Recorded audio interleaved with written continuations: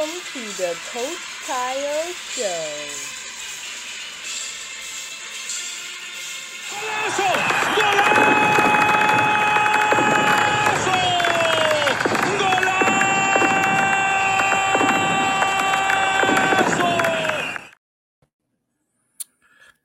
Hi there. Welcome to another episode of the Coach Kyle Show. Kayode Mckinnon here. It is so good to be in the land of the living. Remember this show, we talk all things soccer. But before we even jump into that, let me quickly remind you that greater is He that is in us than He that is in the world. That's very important to note with what is happening.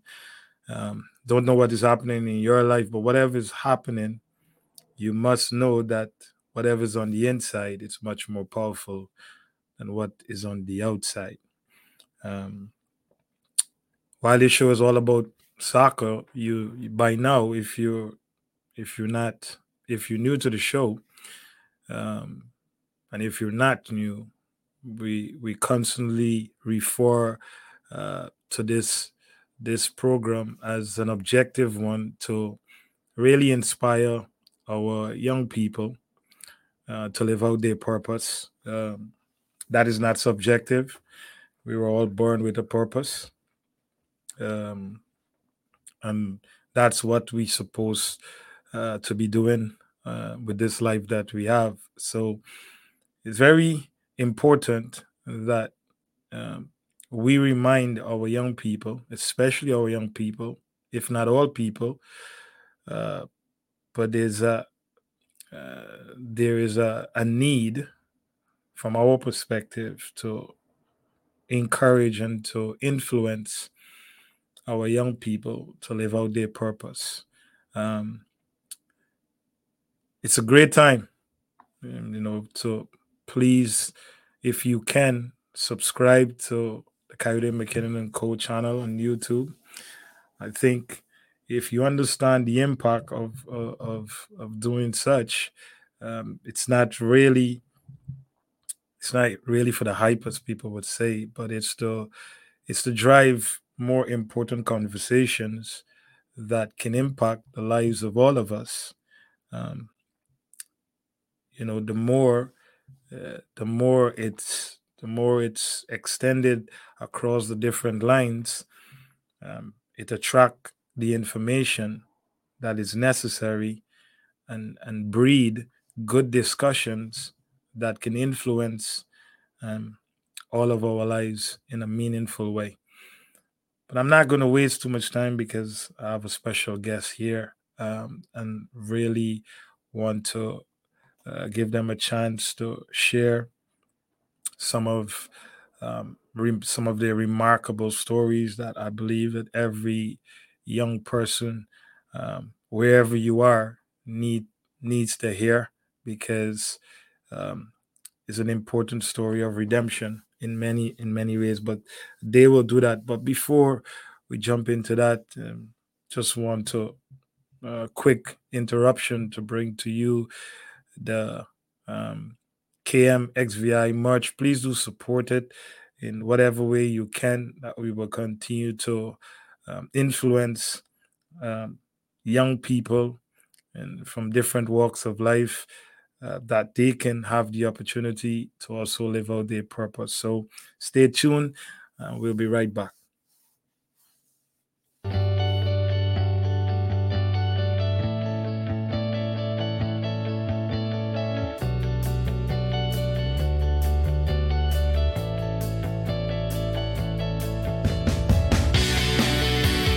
Kayode Mckinnon and Company are ready to dress you in one of their most stylish, comfortable, and attractive athletic gears this fall for you to achieve that desired athletic goal. Check out their online store today for your joggers, tank tops, bras, backpacks, sweatshirts, and everything else you'll need to complete that look. It's Kayode Mckinnon and Company. We care.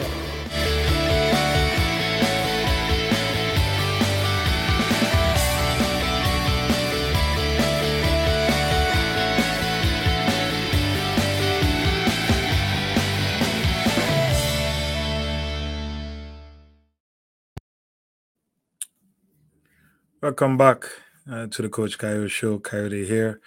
Don't forget to subscribe to the channel.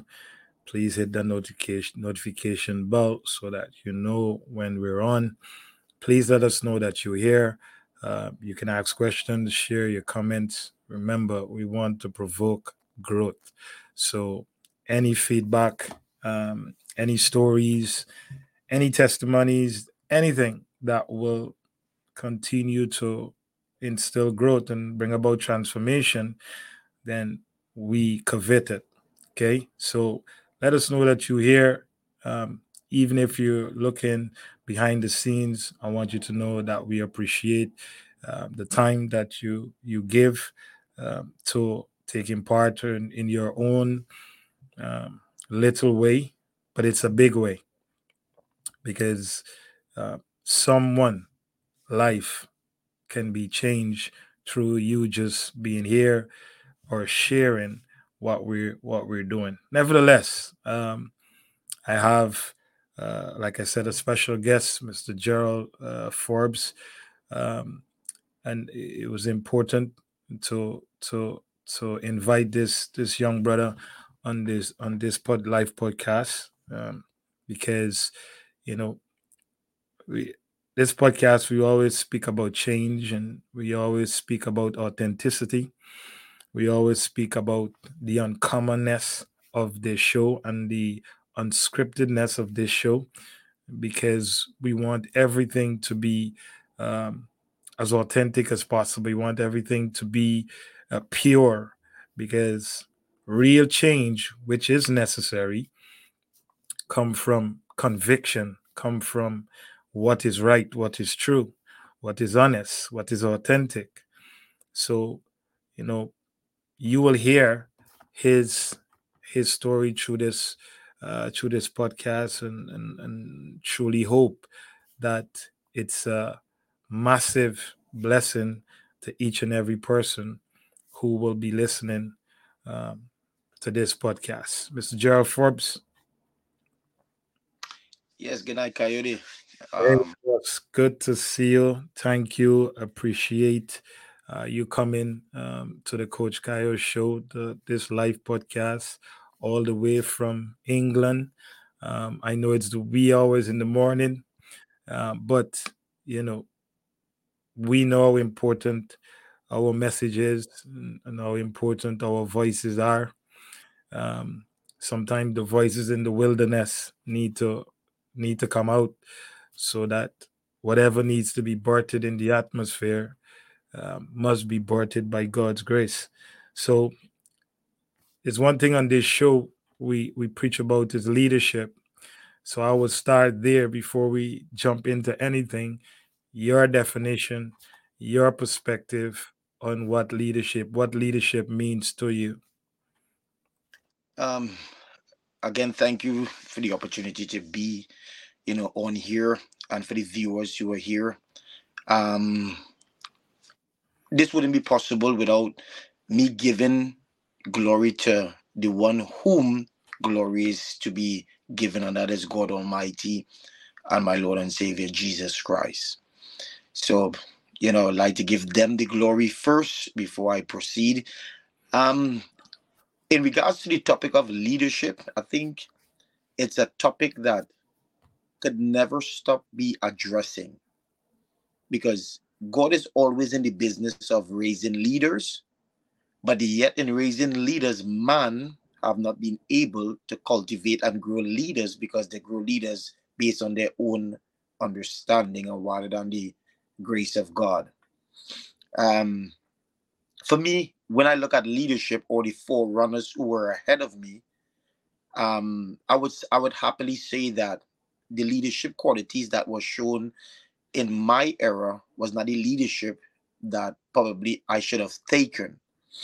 And it took me years now after playing football, finishing now and doing some research, and as you know, Christ has imparted, his spirit and so forth, and now taking the time to reflect what really is leadership. Because in the world, leadership is about, you know, the self, about I, or dictatorship. But actually, leadership is influence.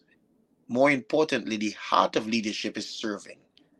Is not to be self-seeking, is not to be better than anybody, because the gift is only as important as if you impart it. And who are you imparting it to? So if you don't have any disciples or any influence, then your leadership is null and void. You can be a positional leader, just somebody acting the role but has no influence. Wow. Fantastic. Leadership is about influence. That's why we talk about impacting and inspiring our young people to live out their purpose, because we believe also we share that it's about influence, it's about impact, and it's about transformation. But just so that the viewers and people who are listening, um, which is people from all over, especially when we download this and when it's shared with Anchor and Spotify and all the platforms that we have people from Australia, Ireland, Scotland. It's a massive audience. Um, that we have is people from different parts of the world. Some say soccer, some say football. So we might be going back and forth with that, just so that everyone knows that Gerald is in England. So football is what it is. I'm in the US, so soccer. So if you hear the term football finding itself in the conversation, don't be afraid. We're still talking about soccer. So, you know, Gerald, tell me about, just reflecting back on, where it all started, and your bringing. Um, what do you remember about that?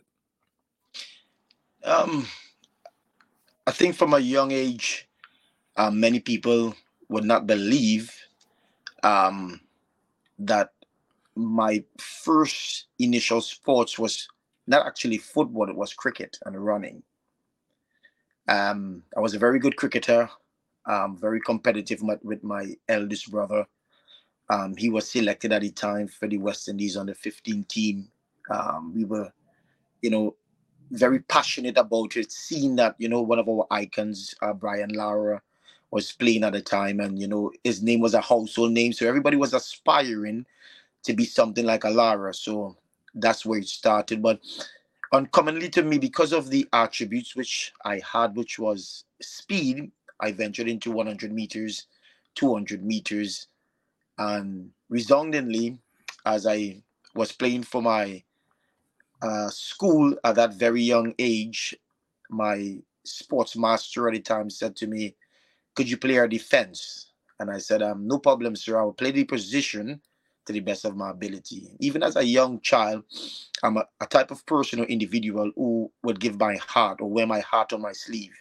I will give you my all. Um, I think from the first game we play, he saw that the speed I had was tormenting other players.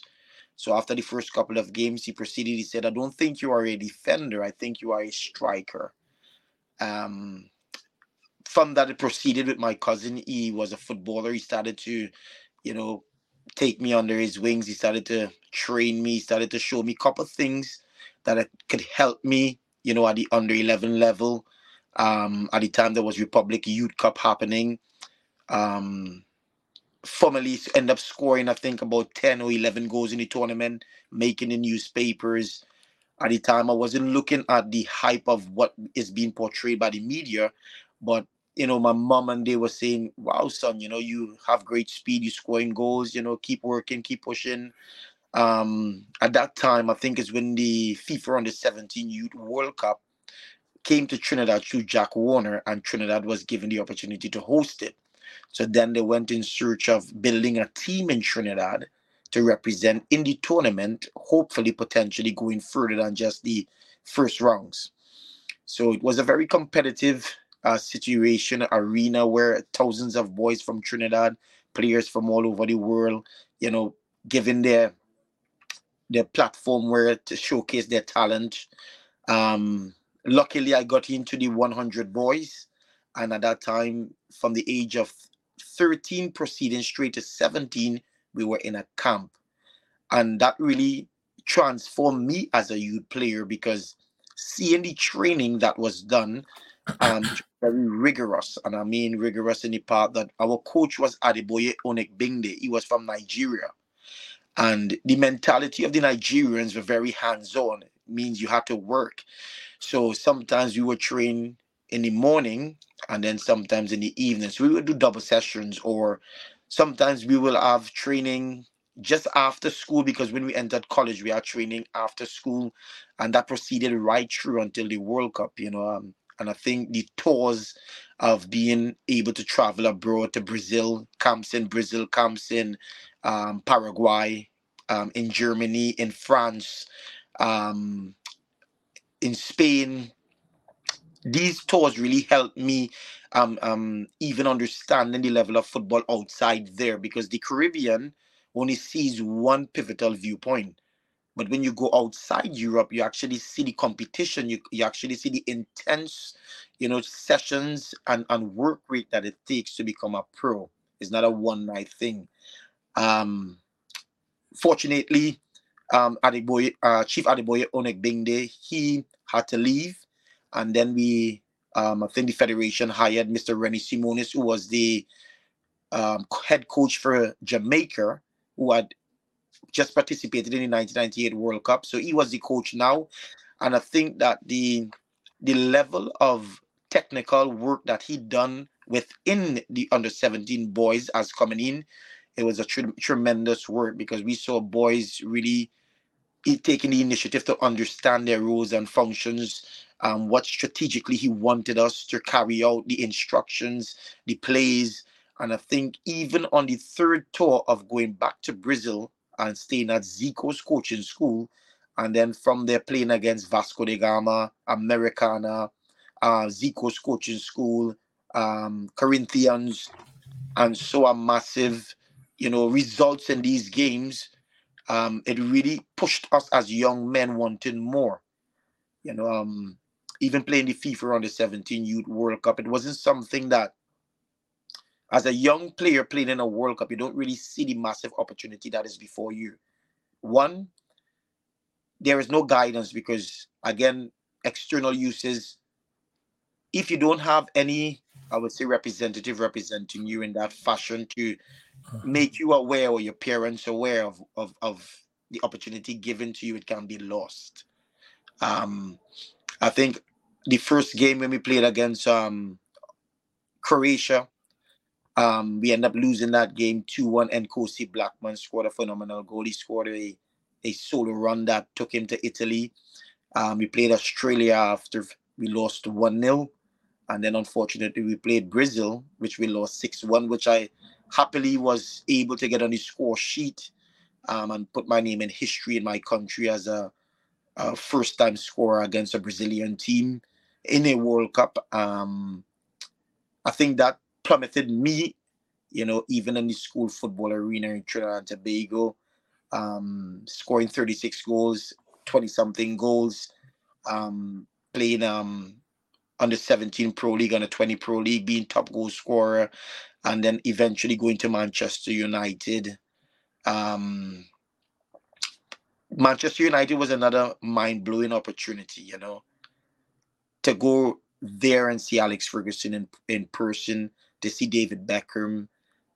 All of them were very welcoming. But the most important thing that stood out for me at being in Manchester United was the professionalism. I mean, to see how the structure was, to see how people have the view of Manchester United as this superior club. I know in the modern day now they're not doing well, but the structure back then that Alex Ferguson had was phenomenal. What I mean is, they would have lunch together. They would have breakfast together. It wasn't the first team separated from the rest of them. Everybody was in the room, and it was cultivating a kind of atmosphere that the other younger, players that is coming could see that type of level and initiate to want to be like that. Even they give us the opportunity to sign autographs. They have like a table with loads of paper, and you sign your autograph. Then you go to the kit room.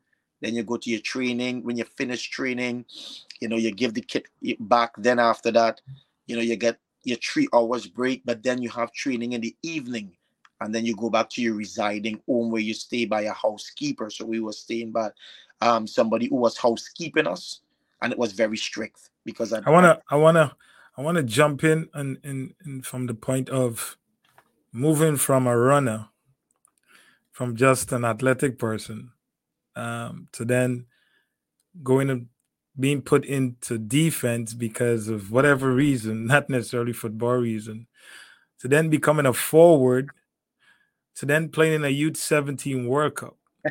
You know, that might, for some people, that might think that just happened. What was the support um, from family like? What was that like? Because you and I both grew up in the Caribbean, and there's this we would say is this status quo of where you know if you're in that situation, the chances of making this a life or making this something of importance is oftentimes second to none. It's always the need to focus on education.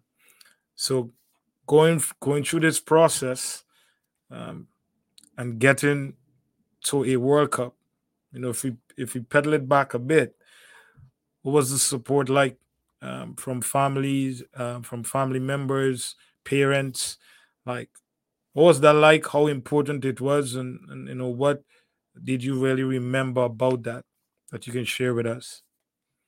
I think the support system from my mother and my family was there. Um, my mom would seldomly, we run a family business back in Trinidad that is, well known, and a lot of people, look up to my family because of the service they provide. But my mom never one day said, "Son, I'm not going to be there to support you." Mm, She was always there in the backbone. But one of the greatest things that she was supporting me with was prayer, because I would see my mom getting up every morning, kneeling down before God and petitioning Him. At the time, I wasn't understanding, but she was covering me. And mm, she would do that, every single day. I would see my mom get up in the morning, in the night. She's with her Bible. And I think she would always say to me, "Son, whatever you need, ask God." She never told me to ask man. She mm, said, "Ask God."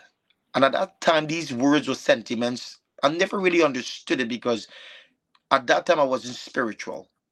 I'm a young man, as the Bible say, young man, enjoy the days of your youth, for when the time comes, God will call you into judgment. And my mom was trying to prepare me for life because football is not 80 years or 60 years. Football is a short span. But what she was trying to give me was a valuable lesson that no matter what happens in life, always seek God. And, she would carry me to the football pitch. She would set up the cones for me. Even though my mom was not a goalkeeper, she was standing the goal and she would say, "Son, please don't hurt me, but kick anywhere at the side." So, she would go with me and I'll be trying to hit my hardest. And, but she was there. And I had the mm. support of my aunt, Denise Forbes Myers.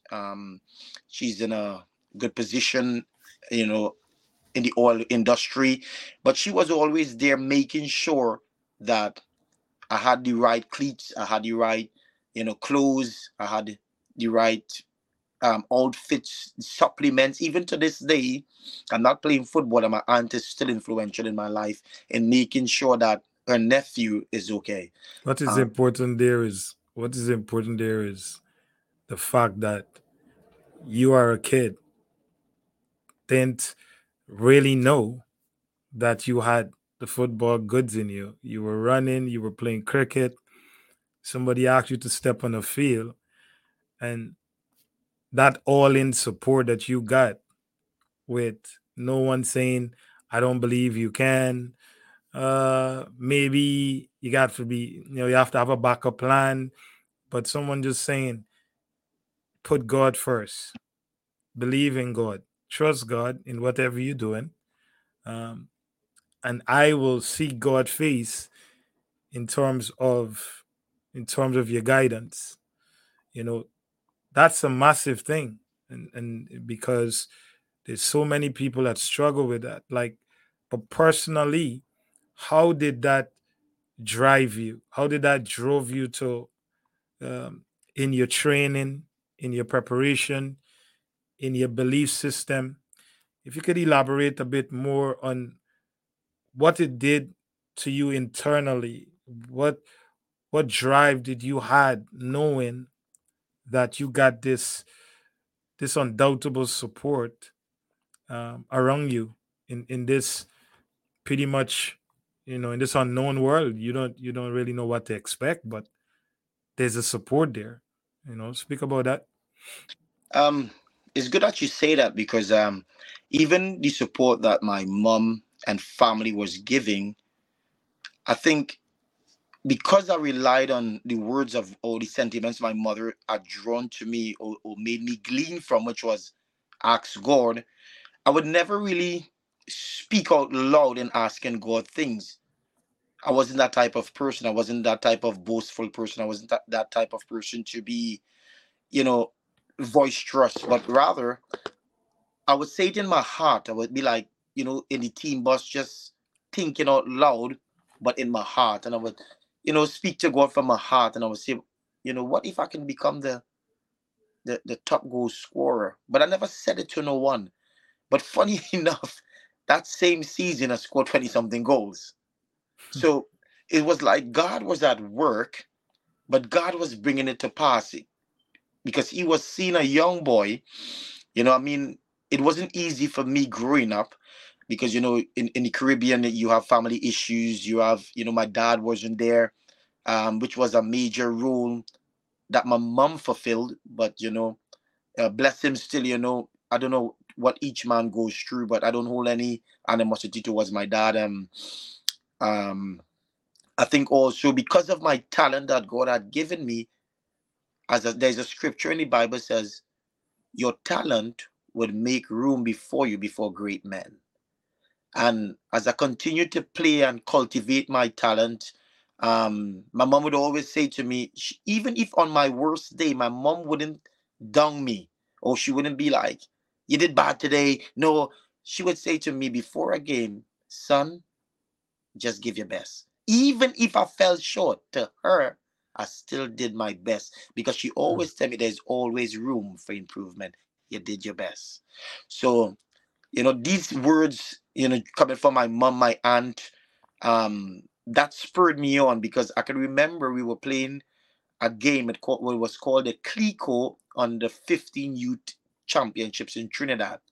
And we were playing against a team called Uprising Youths, which was a very strong football team in my district, in Point Fortin area. They were annihilating teams badly.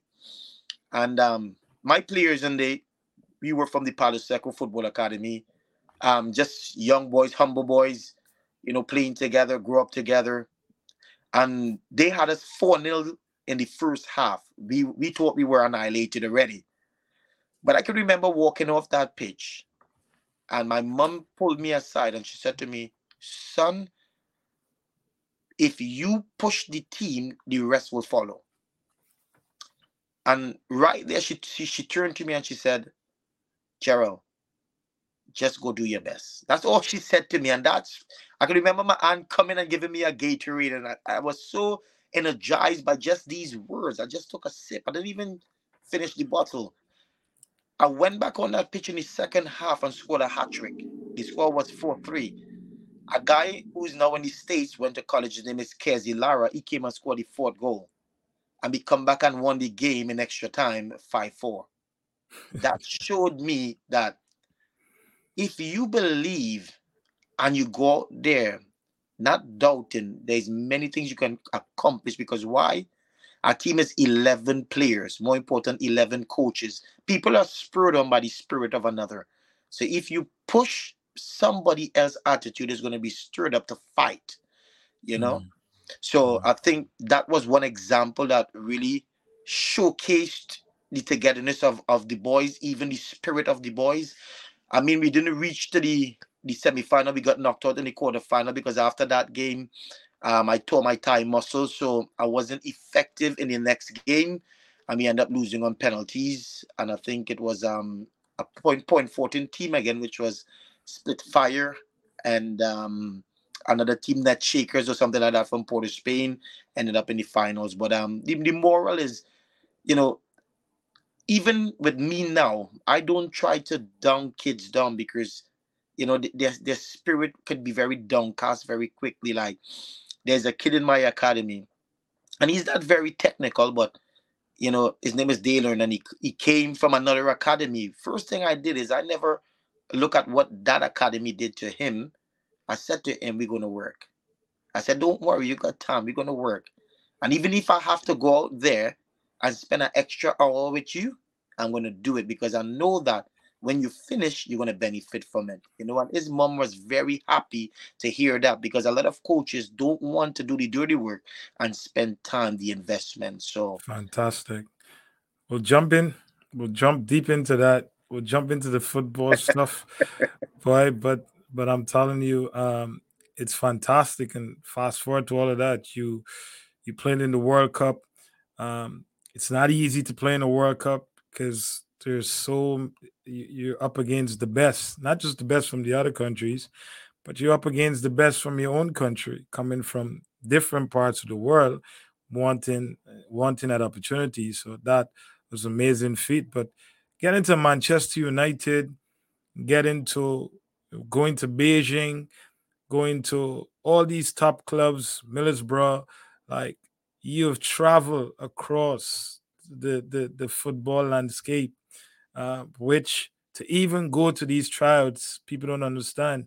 It's a success story because someone saw value, and at a young age, um, not truly understanding the inner working of things, and people behind the scene have so much influence that you don't know. You just sometimes you just on football, you're on soccer, and you want to play. It don't matter to you. Your passion is there, but there's a business side of the game too, and there's a lot of people have to benefit where what people sometimes don't really understand, and when they can't, sometimes things go left.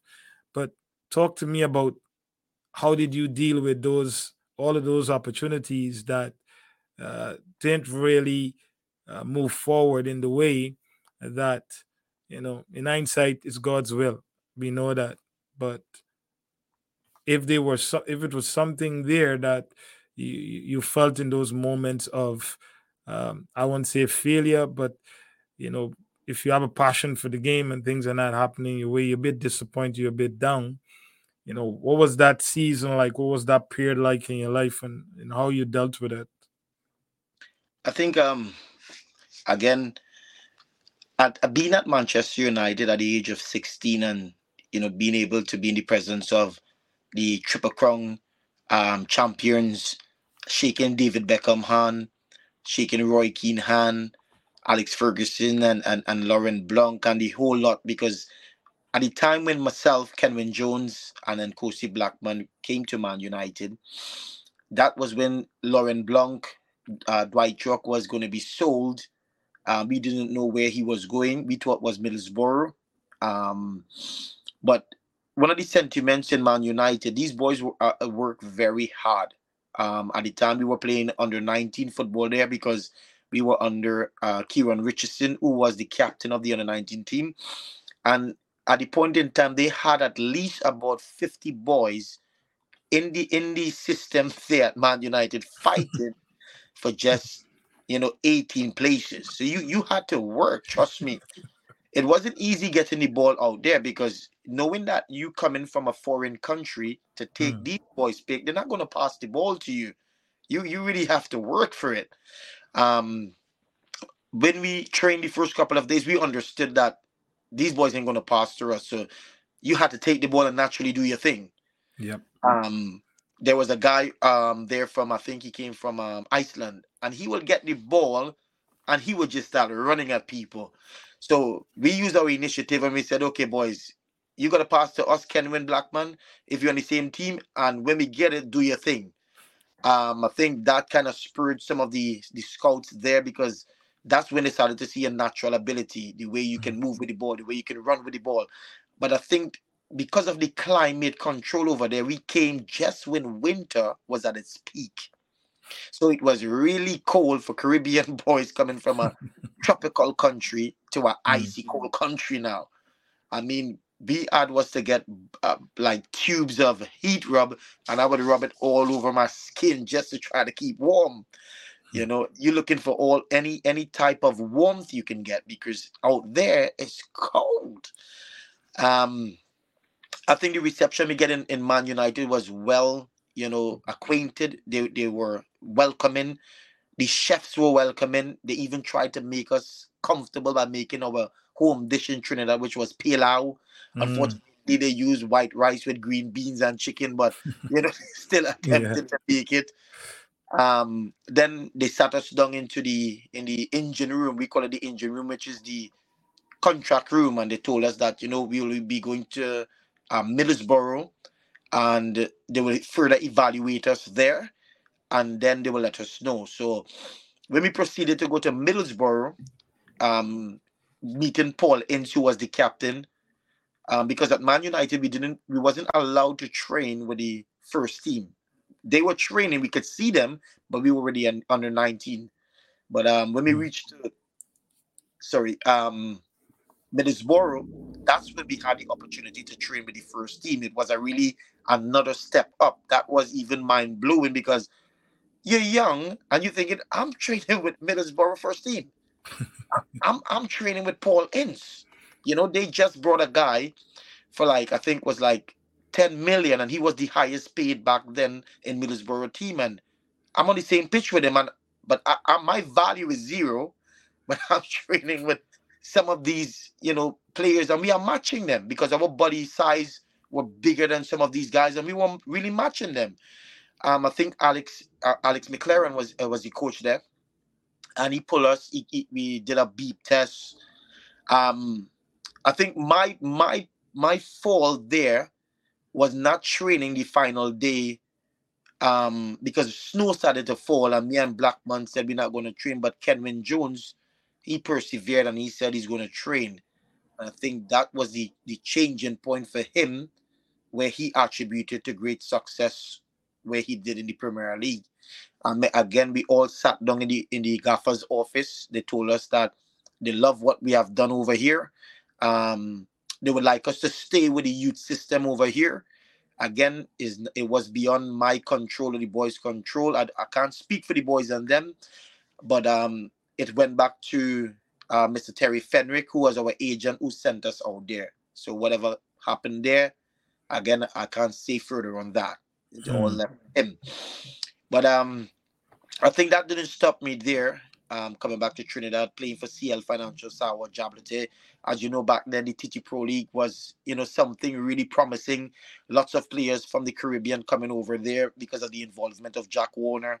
Lots of Brazilian players, Guyanese players, Antigua and so forth, Jamaicans. And the league was a very decent level for you to kickstart your pro career. That's what I was going to put in there because a lot of the players that came out and got contracts actually played in the TT Pro League. The Kenwin Jones, the Molinos, the Silvio Spans. So many players that the league, while it wasn't, it was well known because people were coming from Africa, people were coming from Brazil. If you remember the W Connection entire squad, to the point where those boys went over, some of them went on and playing Europe. Yeah. But there was at that point in time, that was the place to be, and obviously, Mr. Warner was in the FIFA spectrum at that time. So he understood something about what was needed to build and raise the status of the game. And a lot of players came through that TT Pro League.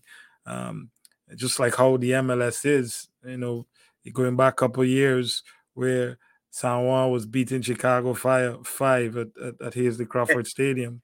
And it was crazy.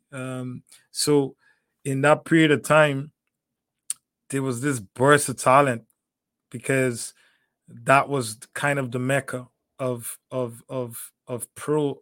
developing your pro acumen to then move to different stages. And I want you to talk about that because a lot of young players they feel they need to make a quantum leap and don't understand there's levels to this. When people want to invest in you, um, is not just I could dribble or I could pass, but talk a bit about the total package, because being in Manu, which is a big thing, and being in Millsboro, and being around Chelsea and going to Beijing, and there's so much that you would have experienced that it's beyond just dribbling and passing or just working hard. So if you could elaborate on that to give us a great insight of um, what it takes, and so that young players could understand that change is always necessary. If you could elaborate on that a bit. I think that's a great spectrum as you brought up there in regards to the TT Pro League. Numerous of both yourself and my colleagues have went on. Some played, in the 2006 World Cup. Some played, in Europe, in the MLS. Some of them have gotten great contracts. But it all started at some point. People look at the end product, and I don't really call it the end product because no player is a finished product. They're always learning and growing. Mm. And even me, myself playing in the TT Pro League, I saw some highs, some lows. Um, it's a real mind battle, I would say, as a player, because you have to be able to balance the lifestyle that you want as a footballer. It's either you want the glamour and the glitz, which is short term, or you want to be obedient, humble, and continue working so that you progress. And what I mean by that is there's a sacrifice at stake, meaning you can look at many players today who have gotten great heights, and you can see how quickly they fell off the pinnacle because why of the lifestyle they have chosen. As you rightfully said, there's levels to this thing, and you carrying a crest over your heart, and there's rules and stipulations to that. On your contract will tell you the requirements for your weight, the requirements, for training. If you're not meeting these standards, first thing first, as a player, you have to take out of your mind that you are settled, or they can't remove me. Oh, you got something coming to you because there is like 100 players knocking on that door to take your position. So whereas you is already there, the best bet is you got to work even 10 times as harder to stay there because the other person coming up is working 10 times as hard to catch you and overtake you. The work never stops, and you have to do your homework. Don't be afraid to ask coaches, Coach, where do you think my weakness is? Where do you think I can be able to be more helpful? Try to learn more than one positions. Why? Because the team may require you to fit in a position that you might be worthwhile helping, and it might be your permanent position. You have to be able to be uncomfortable before you become comfortable. A lot of players over here work really hard. My mind was blown even when Mr. Perry Goff took me on as his assistant coach in England here for Leatherhead and then Waltham and Irsham Football Club. And I got to see how hard these boys work. And some of these boys, people look at semi-professional football in England here. Some of these boys go to work, go to gym, and then come and train. They train twice a week and play, but they still get a stipend. And some of the players, depending on your level, they will pay you according to what they see. You need favor. You need to be working because nobody's not going to give a player that they don't see any investment in that they can return. So for young players, don't think that is the best thing since sliced bread. Understand the game, learn your position, learn, tactical awareness, positioning. Don't be afraid to spend more time on that football pitch. Because just as a plumber, a painter is always at work, an artist is always at work, so too you are always at work. You're always on display. Because when you reach on that pitch, you can't hide. Because there's millions of people seeing you. So what you was doing in training and you bring it on the pitch might be the last game you play for that pro team. Fantastic. Well, Gerald did something that we do here that calls the learning corner. So, a quick interruption to bring to you the R and K Just Clean Learning Corners, where we share some tactical insight with our players. So, we'll continue this discussion because we need to dive into some very important things that I believe that young people need to know. Even parents who might be listening to this need to know from a person who have done it to the highest level, who have had the opportunities that some are now just hoping for, and don't really understand. They don't really understand what it takes. But we'll dive into that a bit more deeper when we come back from this quick break. No problem.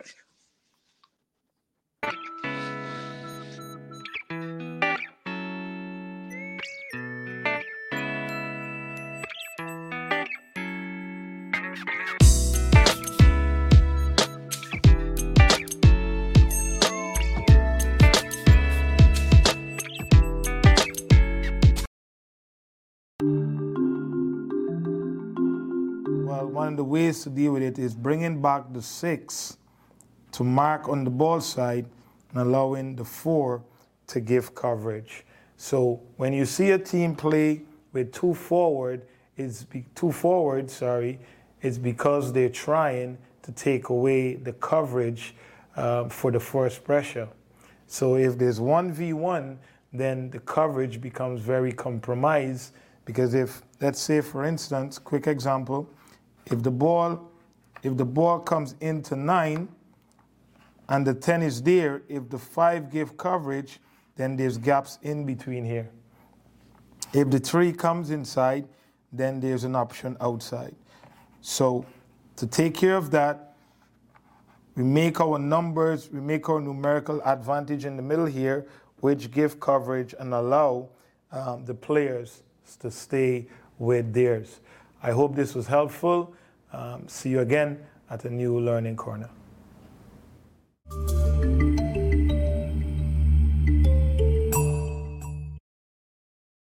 Welcome back to the Coach Kayode Show. Kayode here. We're speaking with Jerol Forbes, who is based in England, who has his own academy, which we will dive into a bit deeper. He will tell you a lot more about that.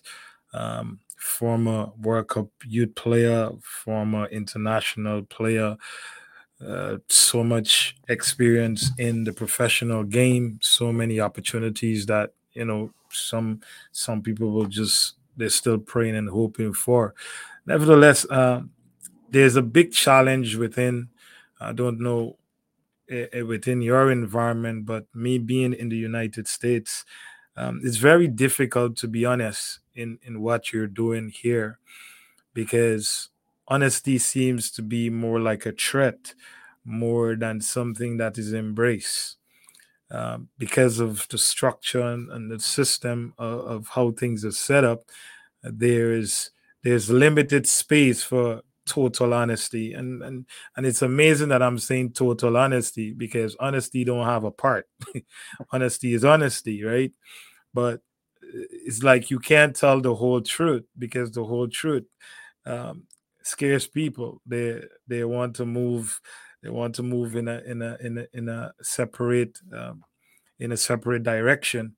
Um, and I say that because I've experienced it so many times, where when it's time to be honest, they must, people must find another avenue.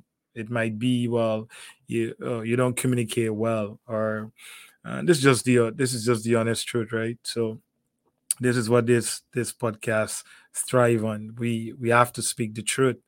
And it's, well, you don't work well with others, and it's always these things that can be used. So why I'm saying that is, you see more and more that young people who might be going after goals, which obviously takes a high level of conviction. If you're going to go after your passion, it's because you have a conviction there. It's your purpose. So there's a level of truth that must be established in you.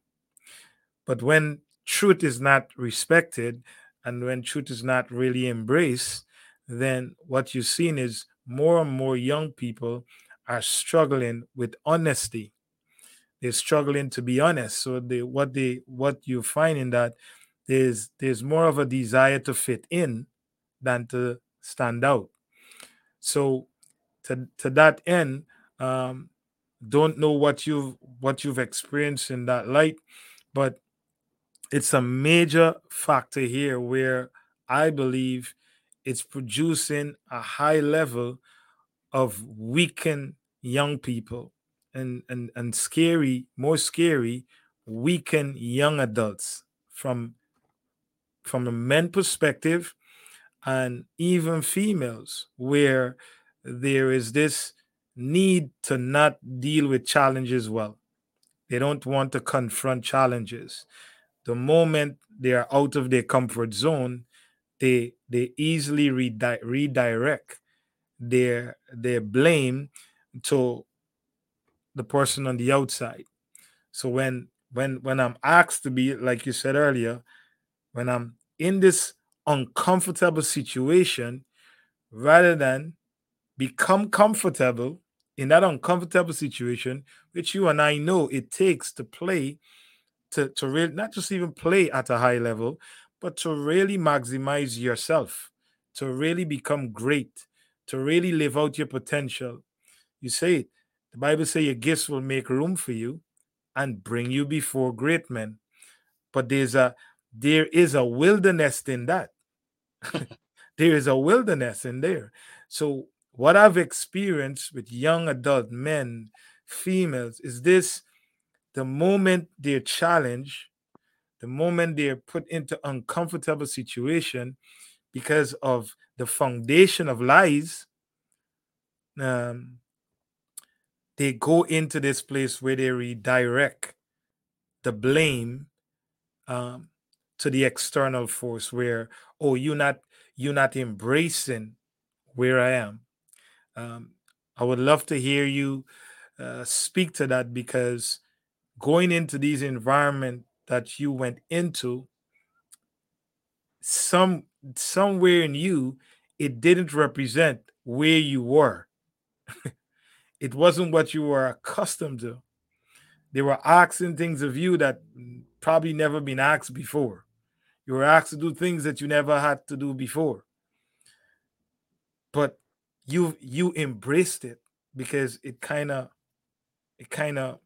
mold you and shape you into who you are now and what you're preaching.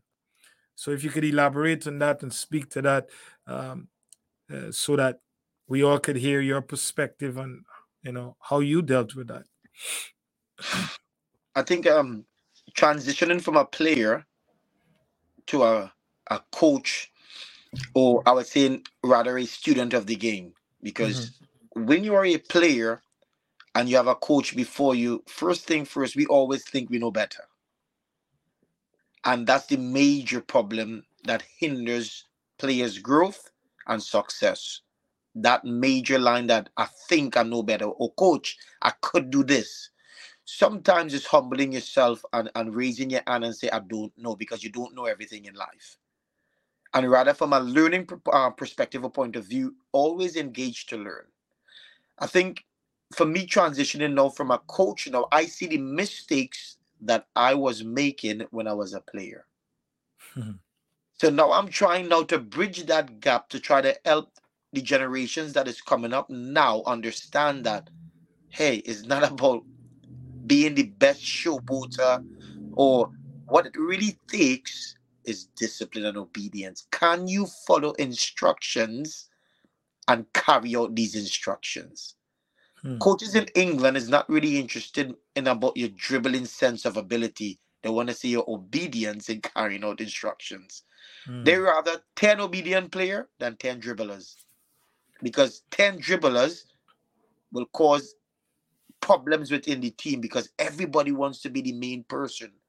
But if I have 10 obedient players playing to structure, playing to position, we can dominate and do great things in the football pitch. I think in the footballing world today, as you rightfully say, truth, people don't like truth. People love lies. And I'm saying it because they rather be pacified with their itchy ears to tell them their son is good so that the finances will keep coming, but there is no growth and development for the child. So it's like failing to prepare is preparing to fail. You already know that that child is not going to go there, but you already pocketed 3 years of money. Now, I don't speak on anybody's academy. I speak on what presented to me, because you'll get some parents coming to my establishment, but they want to give you what they think you are worth. So I have to break that. So I tell them immediately now, when you go to Bentley or you go to Ferrari, do you go and tell them, I think that the Bentley is £10? Of course not. So don't redefine the work that I do and you think that the payment that you give is substantial for me. No. Because the work I do is a lot of work. And it's strategic work in building your child. So the parents come in a lot of paperwork. Like I will have a parent, she will say, he needs to do crossing, he needs to do finishing, he needs to do. But I have watched this child play, and I'm saying his head is up in the cloud. He needs to calm down. You know, he thinks he's the best thing on the pitch. Every time he gets the ball, he wants to do the Ronaldo. And I'm saying to the parent, Mom, I'm not going to follow what you tell me. You have never played a game. I'm doing what I see that he needs to work on, which is his attitude. He needs to work on his passing. When he don't get the ball, he doesn't run. When he makes a run, he doesn't want to defend. He may have all the speed in the world.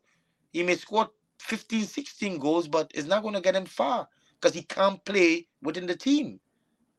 There are some players, they will come and they will say, one of the thing that happens in England here is that they come to you and they say, we buy Brentford, or we go to this academy or this development. And sometimes I look at the parent and I say, you know why you're in development and you're not in the Chelsea on the 18 or Brentford on the 18? Because the word stands for itself. It calls development. Your son still needs work. Yeah. But what they want, because of the name that they carry, they wear the crest and they think like, yeah, I'm playing for Brentford, B team or the C team. It means that you need work because you're paying the money to facilitate the establishment or the youth department. Of course, they will keep bringing you, but there's not no real change. Real change is putting where your money is and saying, Coach, I was listening to this coach, Eddie Johnson in America. He played for the US. And I can remember he made a statement. He told a couple parents, listen, sacrifice 3 years of your son's development and put them with me. Don't put them to play no football. Just let them develop. And after 3 years, you saw that the boys who he was training private and working on 6 days a week, they got contracts after the 3 years. The rest of boys who were still in development, the word development is still there. So it's crazy because one of the things that you said was in England and at the top level, which most people are not familiar with. You talk about obedience and can you follow instructions? And is it because would you define that as the cultural difference here? There's a lot of freedom given with no knowledge. I haven't gone to England, but would you say it's still kind of traditional where you don't just get to do what you want? You don't just get to say what you want. Obviously, in some areas you will find that, but here I know there's a lot of freedom given that young people, youth players, can make their own decisions, but they're making those decisions with no knowledge, with no insight. Unfortunately, the parents want to support their kids, but they also not aware of what really happens in terms of the developmental process. So there's a cultural difference where if a player wants to go to that level, he can't wait to get there because when he gets there, he's already behind. Yes. Um, was that something that you will look at in terms of these kids, even though they're there, they know what the expectations are, and they are struggling, seeing that seeing the behavior of the young people in America, the youth players in America, and how they think they're gonna get there without no true understanding. What what would you say to them um, in terms of their behavior and their attitude? And is there something that you took away from all your experiences at these academies that you will say this is not this is not a subjective discussion. This is not my opinion. This is not what I feel. This is what I've experienced, and it's even worse now. Like what would that thing be? I think, as you rightfully say, Coyote, even with myself being under Jake Malawi, he's a very experienced youth coach. He took me under his wings in Leatherhead, and he always said to me, he would leave me in charge to coach the team at the time he had the badges. But he would always say to me, Gerald, you got more experience than me because you played the game. I never played, I'm just a coach. So it was like he was learning some things from me that I encountered while playing, because it's only when you truly play the game you can relate with players, you can relate with what they're going through. One of the biggest downfalls I see in the UK here, because the UK is very competitive. There's thousands of academies, and what kids like to do, because we living in the microwave generation, where back then we had to go and do the business on the pitch. Mhm. Now some of these players are watching the academies put up these marketing strategies, and they believe in it, and they think, Mom, I want to go there. So they already been brought into the business side of it through the marketing policy, and they go there. And when something pops up again, they run to the next academy. So you have a kid who is lacking development, but now he's going by academy A, B, C, D, E. That's already a mindset battle for him, because he can't distinguish his identity of what he wants to do. Mm. So that is the problem, full stop right there. Even when I was growing up, I never went by 10 academies. I was training at Palo Seco Football Academy under Mr. Brian Williams, under Mr. Edgar Vidal, and Mr. Keith Pereira. And that took me playing with a team who had no stars. And by me playing and excelling, I was being able to be looked at, singled out, and represent at a FIFA Under 17 Youth World Cup. I wasn't running by every win or doctrine. I stayed and learned, and I kept at work. Now, it's the same thing in the UK. I've encountered players who come to me, and when you try to be truthful with the parents, they turn away from you. Or they will give you we'll come another session, or they give you, let me have a free session today, and I go see if he likes it. And then you don't see them no time. But then months later, they come back again, and they said, oh, he was a bit deterred from football, and they give you the Nancy stories. But then I put my foot down and I said, this is my price. It's either you want the work done, or you can take, there's many other academies there. And I think even with the people who I work with, and what we try to do, because as you saw, Raheem Sterling, he gave his sentiments on my academy, Loftus Cheek, some of the celebrities, through the marketing. But I put out the work and then use the voices of the platform of the celebrities to just back it up, because you need that form of people like to see somebody of stature in your establishment. So Or so the so I'm happy that you talk about the marketing because it's huge. It's huge yeah, everywhere. I thought it was only in this demographic, but it's all over and it's crazy because, like I said, the foundation that's supposed to be truth is not being extended. It's more about strategies, and the strategies are based on I have to be comfortable first, which we know it's you have a gift to be used as service. God give you a gift so that you can serve people, that you can impact other people's life. And we remember the story with the man with the 5 talent and the man with the one. He wanted to be comfortable, and the one with the 5 says, "I'm gonna give it all because it was given to me, and God just double it."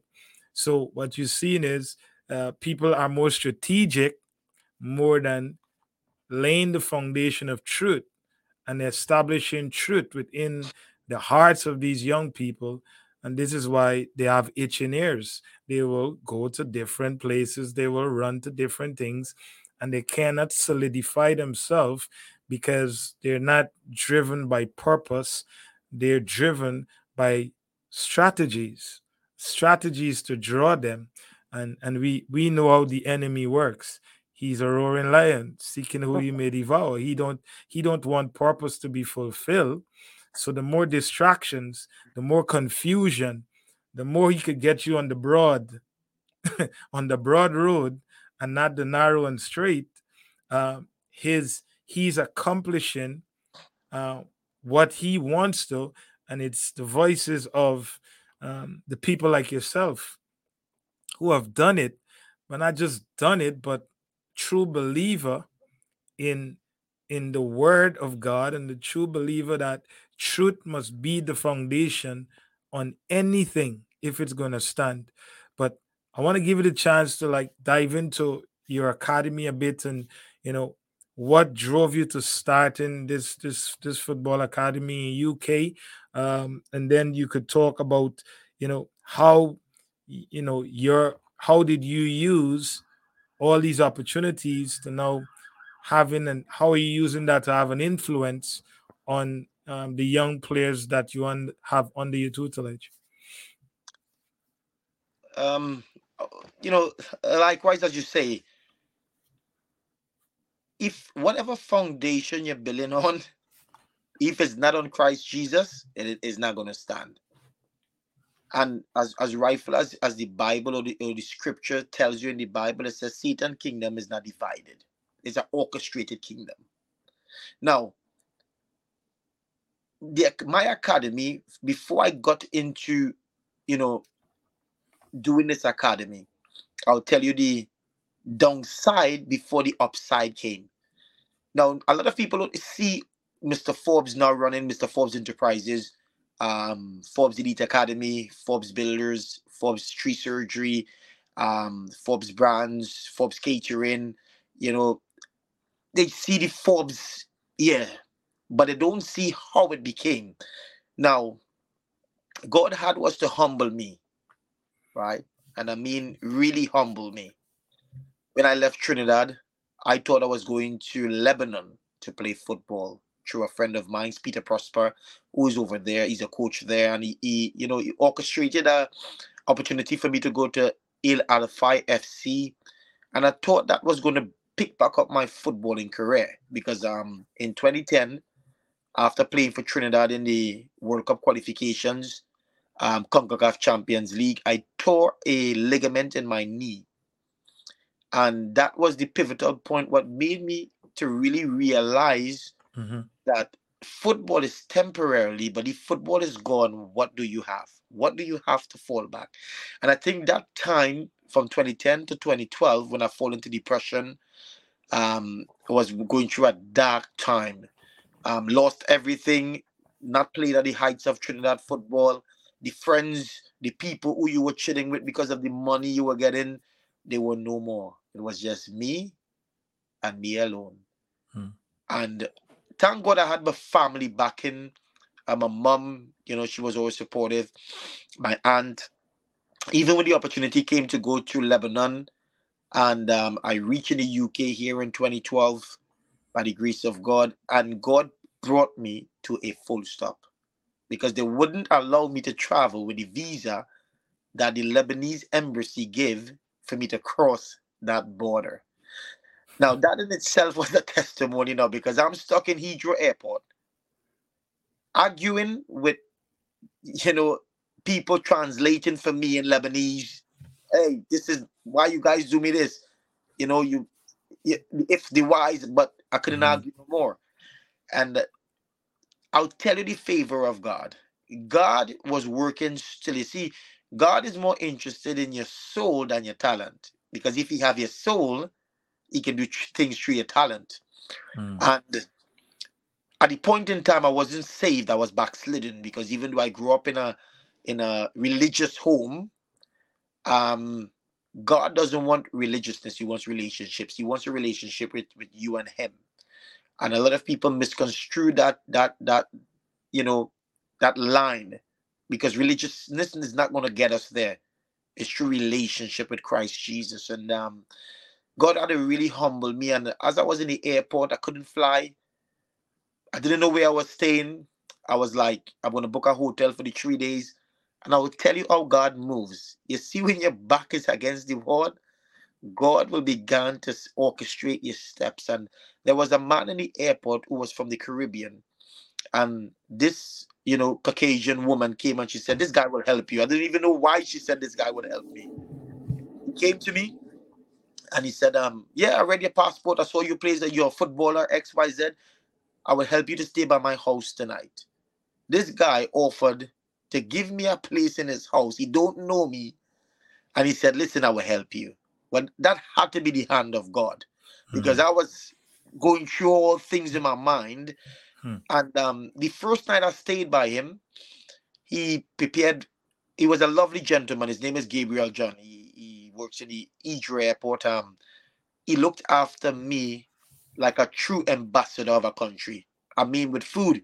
He left money on top of the table for me to get a phone, to make phone calls. He tried to help me out in the airport, and he never asked me for nothing. All he wanted to do was be a good ambassador. And ended up staying there for 3 days. He got me into contact with one of his friends who knew one of Arsenal's fitness coach, which I went to see him. They tried to help me, knowing that I was an international player. They got me to go to Hayes and Hillingdon. I did a trials there. I got through. But their question was, am I staying in the UK? So that was the ultimate, factor. Are you staying? How are you going to stay?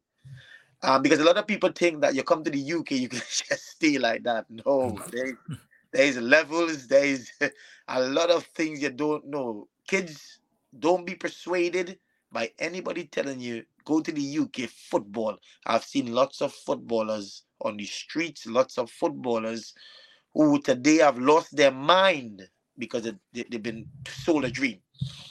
From that, things started to go, but it wasn't going the way that I wanted it to go because you want to play football, but it seems like if all doors is closed, as the scripture says, God says, when he closed that door, nobody could open it. And everywhere I go, I'm just bouncing my head. I'm asking myself, but just the other day, I started reminisce. I'm like, but I was scoring so much goals. No, I was untouchable. I was running through teams and defenses. Now, I'm the slowest player. Now, things seem like it's receding. Why? Because age has catch up with me. So when you were young and doing all these things, there will come a time when the age now will catch up on you and you can't do the things that you used to do. And that was my checkpoint. So I ventured into working on the building, some people. And it was until when the hand of God, I was in my room and I was going through a tough time. And it was like I got an outer body experience. The Lord took me from out of my body and I was in the spirit realm. And that was the game changer for me. It was like an angel showing me something ahead of me. And it wasn't nice what it showed me. But right in the spirit there, I beg for my life. I really beg. This thing is not a joke. This is real. This life is spiritual. and I begged for my life. I said to them in the spirit, I said, I'm not ready, I'm not ready, I'm not ready. And they put me back down. And later that year, you know, I repented of my sins. I was going through a very dark time. I repented. And it was like the presence of God came upon me, and he started to usher me and direct me. And as I was in my room, I'm not going to go into all the nitty-gritty, but as I was in my room worshiping God, I felt a hand touch me on my forehead. And that very night, two angels was in my room and they held me down. And that's when the Lord, they put a seal on my back. They burnt me with something on my back. And from that, when I went to church, everything was different. I felt the presence of God. You know, I begin to understand that the way I was living was not right. Now I'm before the king now. You know, I'm serving God, because, you know, when you give your life to God, your life is not your own. And, you know, that didn't stop there. I was homeless. I went through many assaults demonically, I would say. You know, going to Bible studies. And I could remember coming back to my apartment and a big sign, "You're not wanted here. Get away from here." I'm like, what is happening to me? You know, they lock my door. I can't get in my door. I end up sleeping in the bathtub at 11 o'clock in the night. Had to get up for 3 o'clock in the morning to go to work. I had to walk for 45 minutes to go to my job because I didn't have no money. I didn't have no clothes. But I can assure you that even that testing, I never turned from God. I kept following him. I keep pursuing him. I say, God, I know you didn't bring me this far to turn back now.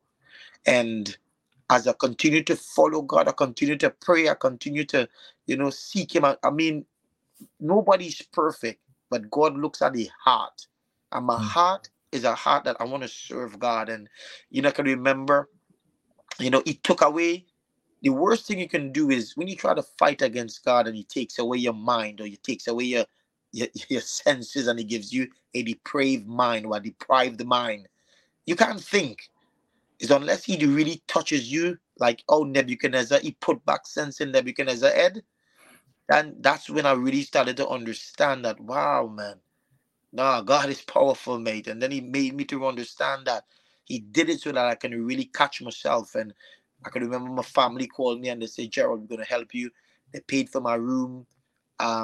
Still going through the hardships of, you know, looking for jobs, because now I'm not playing football. What are you going to do? This has nothing to do with pride. This has to do with manning up and saying, "Lord, whatever comes my way, I trust you." It's hard to say, but you got to go with it. And in the UK here, nobody, listen, it's a dog eat dog world out here, mate. Nobody really cares what happens with you, mate.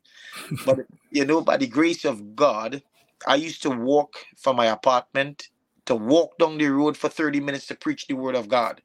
I was happy to find God put me in a church. I mean, no church is perfect, but the church that I'm in is very supportive. With some brothers, you know, Brother Asner, Brother Eaton at the time, he's a pastor now.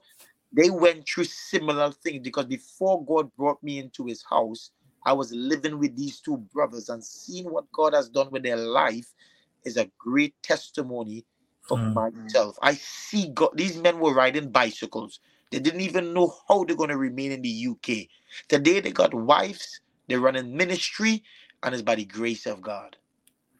So if God could do it for them, how much more he could do it for you and I, who really want to seek him and humble. So that's how you were led to starting the academy. Yeah, that's basically, I had no doors open for me. I'm not a person to pray to God for riches and wealth and all that. I'm not interested in that, because I know if I get it, my sinful nature. So I prefer to ask God. I say, "Lord, whatever you want to do, Lord, I'm here at your will. I surrender. I'm here to do your work." And, you know, whatever is the work, I embrace it, because I know God is trying to build something in me. You know, this academy started off as just helping kids in a park. I used to go to a football park and see a guy named Yusuf training kids, but he was training them the wrong way. And as I was reading a book God stirred up my spirit, and I was like, I can't see a wrong coaching going that way. And I went over to assist. And then the parent of the child, she allowed me to train a kid and show the pointers. Then I think 2 other days I came back again. She allowed me. And finally she stood up and she looked at me and she said, you know that you are a good coach, you can open an academy and make a lot of money. The first thing she said to me was a lot of money. I said to her, but ma'am, I don't want money. I'm doing this for free. She said, no, no, no. You can make a lot of money. So it was like God way speaking through her, saying, yo, you can open an academy. And then she said, well, you are ex-professional footballer. Use your name, Forbes. I said, but why should I use my name? You know, I really want to use my name, you know?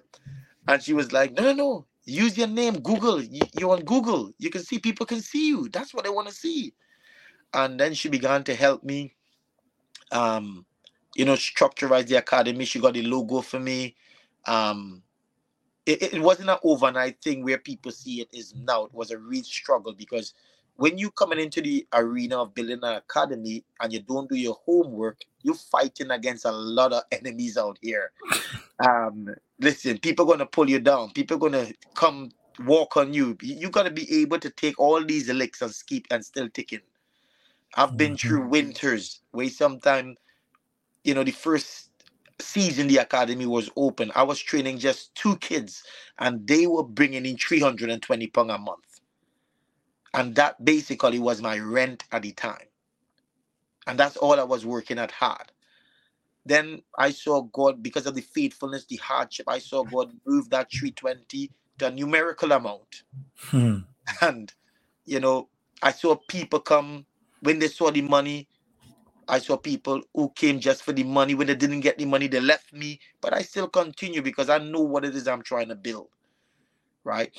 Um, I saw kids come, kids leave. Some who leave, they come back. Even today now, where the platform has been built, you can see a consistent flow of kids coming, not because of I doing anything, but I said to God, Lord, this is your business. I put it before you and in your hand. What I want to do is serve. And as I continue to serve the people, I would see God sending people, and people in the community will pass, hey, yo, coach, I see the great work you're doing. Keep it up. And then the parents and the community, everybody coming, the Metropolitan Police came, they said they want to invest. And, from there, God started to do his work. That's Um, fantastic. So awesome that one of the things that is standing out there is how truth is important, how how laying a foundation of truth. Um, you didn't have no big strategic plan. You didn't have no big nothing. selling point. It started with I could give my service. I could do what is right, and then God just keep opening up doors. But I want to give you an opportunity to speak into the hearts of our young people, because there's a lot of young people who are you know faced with some of the same dilemma as you, where uh, they're hitting they're hitting their head to the wall. They want something. They have a desire. They have a passion. There's a conviction in their heart, but um, they don't understand the process. They don't understand it's weeping may endure for a night, but joy will come in the morning. They don't want to live that struggle. They don't want to be in the wilderness. They don't want an Israel experience of 40 years and 40 nights. But there's a promised land, and you have to have that conviction in your heart. And closing out this podcast, would really love for you to speak um, into them, that they will continue to believe, they will continue to hold true to their convictions, regardless of what is happening around them, regardless of what they're dealing with, regardless of all the negativity, regardless of how dark it might look now.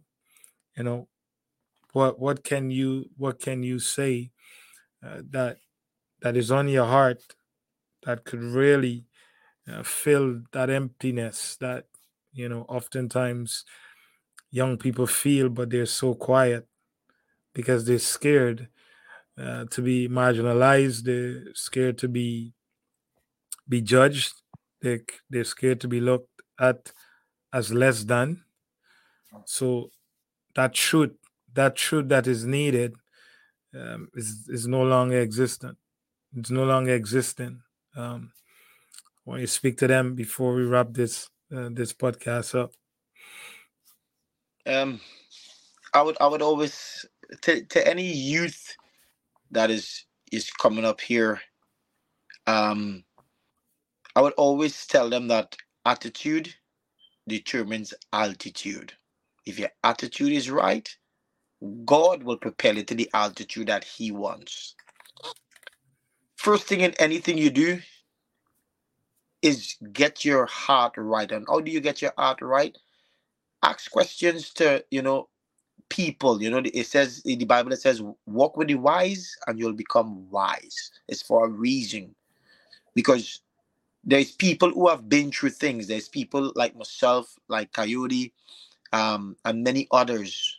We are not only just a few. It is worldwide of players who were touched by God, who know God. Some have turned away, but I'm telling you, young man, if you 100% seek God and you say, God, if you're real, Father, I give you my life, and you use it for your will and purpose for your kingdom. Trust me. All it takes is words, and God will show Himself strong in your life. You know, um, kids, you're not the only kids in USA or environment that goes through things. There's many players in the UK. There's a high rate of footballers who don't get into the academies and they commit suicides. Which is a very sad thing. Or some boys, you know, I was working with a kid the other day. Was promising. He was at Crystal Palace. Um, you know, he was doing great things, but again, he just fell off the map because he said he doesn't want to play football. When I asked him, he couldn't give me an answer. But the dangers that I saw when I started looking at his social media, he had found himself a little girlfriend and he started doing all the things that the world said to do. Follow the crowd. And unfortunately, today's football went down the drain. And that is very comical. If you want a career, a lasting career, live right. Pray, seek God, read your Bible, align yourself with people who you see want to be something in life, people who are aspiring to be something great. Even myself, I still read books today trying to elevate myself. There's a book called Extreme Ownership. You Google it, you can get it. There's also a book called Developing the Leader in You 2.0. There is Talk Like Ted. There is a book called Pray, Push Until Something Happens. Spend more time reading and developing your craft. Don't just, look at the media. Don't be brainwashed by all what you see. It's going to really lose you into the matrix. Spend time in prayer. Spend time with, a man of God or a man a praying man that you can, take something from him, because that is your development. Your spiritual growth is the most important thing, and then your physical growth will take place. God will nurture it. Work hard, train hard, don't be prideful, be respectful, always be willing to learn, always ask a question. If your teammate is struggling, hey, you help him. If you can juggle 100 balls and he can juggle 20, work with him, because he's your teammate. He got to play on the team too. Don't look at him and say, all right, he's not good enough, coach, find another player. No, remember where you came from. Remember the challenges it took to get you where you are today, so that you now can influence and impart to somebody else and bring them up. There is, in a chain, the weakest link is strong, because when the chain bursts, you still need that link. So don't look at any link as weak. You speak into it. God give you the power in your tongue. As there's a scripture in the Bible where God told Ezekiel, speak to this valley of dry bones. Do you believe, son of man, that you gotta believe, you got the power. God has given you that gift inside of you, not to keep it like the one talent man who buried it. There's a whole world out there waiting to see the talent God has given you. You've got to put your contribution out there. And I think by having Kayode there, he's doing some great work. You can see he's trying to make impact. He's trying to make influence. He's trying to make a difference. It's the same thing with my academy. My academy is not just to train footballers. Our project is basically building one of the pivotal academy playing points so that it's a station for players from the Caribbean, America to come and be shipped out to Europe. We are looking at hosting national teams, building our own facilities. We not just want to have a normal training facility. We want to have something that when people pay their money, they know they get their value for it. They know that their son will be looked after. They know that there's the best doctors there. They know that there's the best recuperation center. They know that there's the best training pitch. We thinking of ways of having the parents and all happy, having a mini golf course for the dads, a coffee shop for the moms. We try to make something out of this world that has not been seen before. That's only a move of God. And by God's grace, it will come to pass. Fantastic. Well, there you have it. If anybody wants to get in contact with you, just give them your Instagram, your Facebook, where people can make contact with you. If you don't mind sharing that. Yeah, sure. So we are on Instagram. You can Google Forbes Elite Academy. Our page is running separate by our directors. You can also look at us at Facebook, Forbes Elite Academy. We're on TikTok again, Forbes Elite Academy. We always looking for players from abroad. I've had players from Trinidad and Tobago. I've had players from Cameroon, players from Nigeria come to me specifically. I've worked with them. I also have Mr. Perry Goff on board with me. He's a very established coach over here. Our backroom staff, what we try to do is get players in, but first access them or look at them, evaluate them. And if you're up to the potential, trust me, we could put you into the right gears. Not talking and not delivering, we will deliver. As you can go on our page, you can see me working with Sutton United women's team. You can see me working with Leatherhead. You can see me Chelsea and other academies around in London, doing a couple working with the Metropolitan Police over here. So you'll be sure to find us there. Fantastic. Well, there you have it. Thanks, Jerol. I really appreciate your time.